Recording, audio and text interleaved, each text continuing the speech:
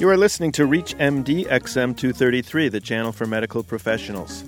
The rich and the poor, facing the differences and the gaps between hospitals. Welcome to the Business of Medicine. I'm your host, Dr. Larry Caskell, and I'm with Mike Colias, journalist and author of The Hospital Gap. Mike has worked as a reporter for the Associated Press. He was a healthcare reporter in Rhode Island and freelance writer for the Modern Healthcare magazine and Hospitals and Health Networks magazine. He is currently a reporter at Crain's Chicago Business and has recently reported on the widening gap between rich and poor hospitals in the Chicagoland area. Hi, Mike. Thanks for joining us. Hi. Thanks for having me. I'm wondering why this is such an important issue to today's hospital CEOs and their physicians. In other words, why even look at this or report on this? Well, I think there's right now a big focus on the problem of the uninsured in this country. I think it's something like 47 million Americans don't have medical coverage. That numbers continue to grow. All the presidential candidates are talking about it. I think it's probably going to dominate next year's election. The governors in many states are proposing laws to try to fix that problem, including Illinois. But insurance coverage, I think, is just one piece of that puzzle. I think if you look at it, patients also need to have access to medical services. And, so when we focused on these independent urban hospitals in Chicago that we've looked at, what we were really talking about is, these hospitals are a key part of the city's overall healthcare safety net. But, by virtue of their locations, they serve they're in low-income neighborhoods. They serve a disproportionate share of needy patients, uninsured patients, people who are on public aid like Medicaid. And the well-being of these places and their future financial viability and their ability to maintain what are oftentimes really old and run-down facilities is important for the Chicago healthcare delivery system as a whole. Because even if a few of these places were to go out of business, there would be a ripple effect throughout the city's healthcare system. And these patients, they wouldn't go away. They still need care, and the rest of the medical community would be expected to pick up the slack. So, ultimately, it becomes a public health issue down the road. So, Mike, how do you figure out what the gap is? How do you define the gap? How do you even know there's a gap? Yeah, and it is difficult to quantify, I think. What we looked at specifically was the gap in capital investment that's available to these inner city hospitals relative to the suburban hospitals and the academic medical centers or even community hospitals that are part of a larger health network. We didn't look at their operating profits, although we did look at them, but that wasn't the focus. The two are very intertwined, but we looked specifically at their ability to invest in their facilities and in new technology. And it's against the backdrop in Chicago, and I think, as is the case in many other places, you have literally billions of dollars being spent on what is the biggest hospital construction boom in decades. And there's a lot of hospitals that have almost unlimited access to the capital markets for, major expansions, renovations, actually replacing their facilities completely. And in the meantime, it seems like every week we hear about another suburban hospital that's spending $200 or $300 million on a new bed tower or a new hospital altogether. In the meantime, you've got this collection of inner city independent hospitals in low-income areas that are shut out of the capital markets because of their financial profile. And that disparity has always been there.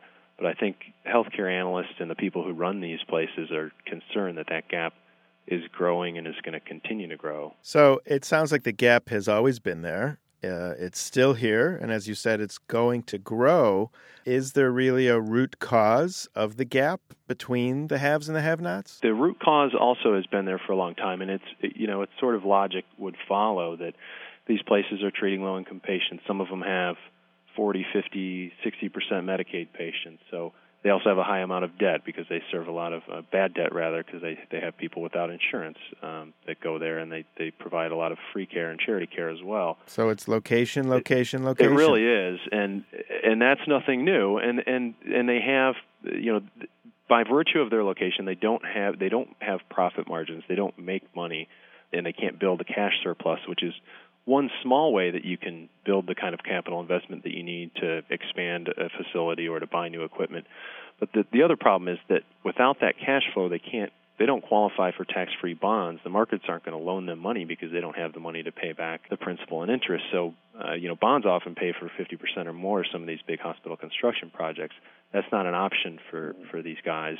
And then the other root cause is they don't have the wealthy donors that the philanthropic base that a lot of suburban and teaching hospitals have. I mean, rich people are much less likely to donate money to a place that they'll never visit in a neighborhood they never go to. And in the meantime, interest rates have been really low, and so the hospitals that have been able to have been tapping those markets to be able to invest in their facilities, and these inner city hospitals just haven't been able to do it. So is that what's been really driving the wave, the low interest rates? I mean, that's part of it, but I think for starters, there's a lot of old hospitals in this country, and a lot of the hospitals were built in the 40s and 50s and 60s with federal money from the Hill-Burton Act, which was passed in, I think, the mid-1940s to help communities build hospitals. And since then, they've been renovated 2 or 3 times over most places. And, it's evident. You walk into any hospital now, and it's a hodgepodge of these connected buildings. The ER might be in one building and the ICU in another and outpatient in another. And, there's no doubt that a lot of these places need to be replaced. It's just that the cycle has come to that. But I think as big, if not a bigger part of this is competition. I mean, there's a big trend right now towards private patient rooms. Patients don't want to stay in a double room next to somebody anymore, and hospitals know that, and they're competing for patients who have full insurance, and so they can't move fast enough to build new bed towers or additions to replace their double rooms.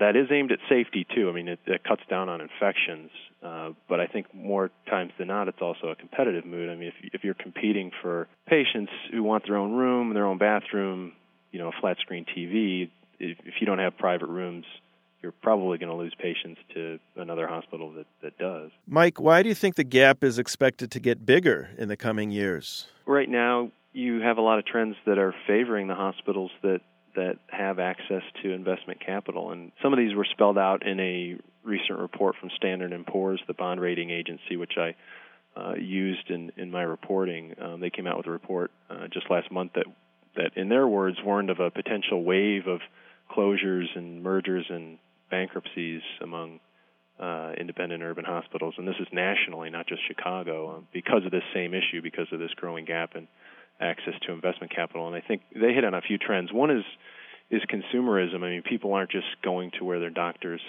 send them now. They're actually picking and choosing based on quality and reputation and cost. And that's being driven in part by insurance companies and employers that are offering consumer-directed plans. And that favors the hospitals that are able to afford private rooms and newer technology and specialty procedures, and frankly, who can afford big marketing budgets too. That's part of it. But I think another trend that will probably see the gap widen further is quality. I mean, there's a trend towards pay-for-performance. Insurers and employers more and more are willing to pay hospitals more, the ones that can prove that they provide better care and safer care.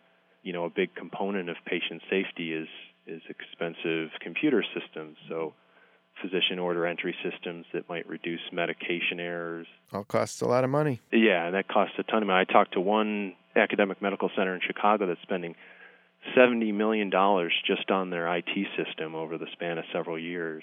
And it's a huge capital outlay. And I mean, the result for the inner city hospitals that can't afford those is they might get reimbursed less by payers if they can't show quality. And it's also harder for them to document quality. You have to crunch numbers in terms of outcome, and that's almost impossible without an electronic medical record. So where do you think the gap is felt the most? Do you think it's hurting physician salaries, or do you think it's in the technology field, or, as you said, the equipment that these hospitals have to buy? I think it shows up most in 2 ways, I guess. One would be patient satisfaction, and that's just, patients want and expect nice facilities now, and if you don't have one, you are going to be at a competitive disadvantage. These inner city hospitals, some of them, at least in Chicago, are in gentrifying neighborhoods where you might have some patients now who actually have commercial insurance, but unless you have a reason for them to go there, they're not going to choose to go to your facility. They're going to choose to go someplace 5 or 10 miles away that does have private rooms or does have a cath lab that they can use. And then I think the other thing is technology, like we've talked about. I mean, is a 10-year-old CAT scan machine unsafe? No, but I think physicians feel like they can make a better diagnosis with the higher resolution, newer generation machines. I think For an example, a radiologist may want to work with a PACS system, a picture archive communication system, to view images on the computer rather than film. I mean, there's some medical residents who may have hardly ever worked with film, so are they going to want to go to a hospital that doesn't have a PACS system, which some of the ones I've talked to don't have.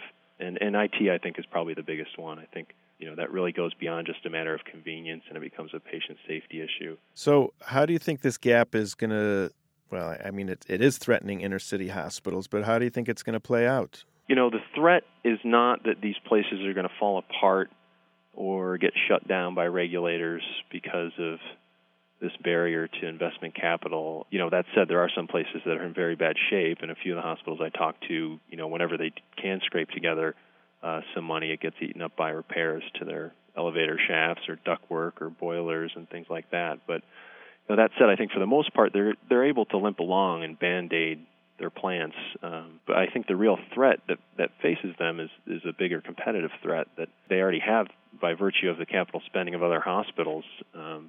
Just they're falling further behind them, and they won't be able to offer the kind of services that they need. And without being able to generate profits, it's sort of like a vicious cycle. I mean, if you don't have the capital to invest, you can't attract the patients. Without patients who are willing to pay, you can't generate the profits.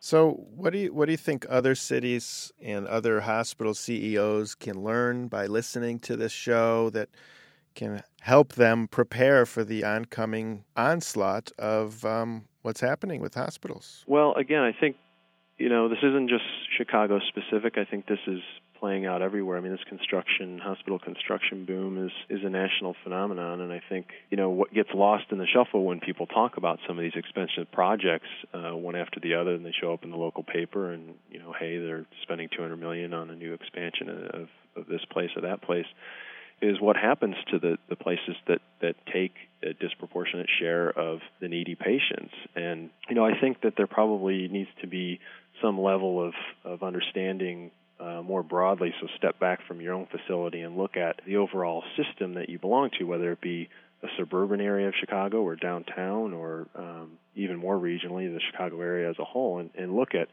where the capacity is and look at, what might make sense to put where, and actually maybe partner with some of the other hospitals in your area to figure out, instead of just what services can I do to boost my bottom line, maybe what services are needed in this neighborhood to serve this need. I'd like to thank our guest, Mike Colias. I'm Dr. Larry Casco, and you have been listening to The Business of Medicine on ReachMD XM233, the channel for medical professionals. For comments and questions, send your email to xm@reachmd.com. Thank you for listening.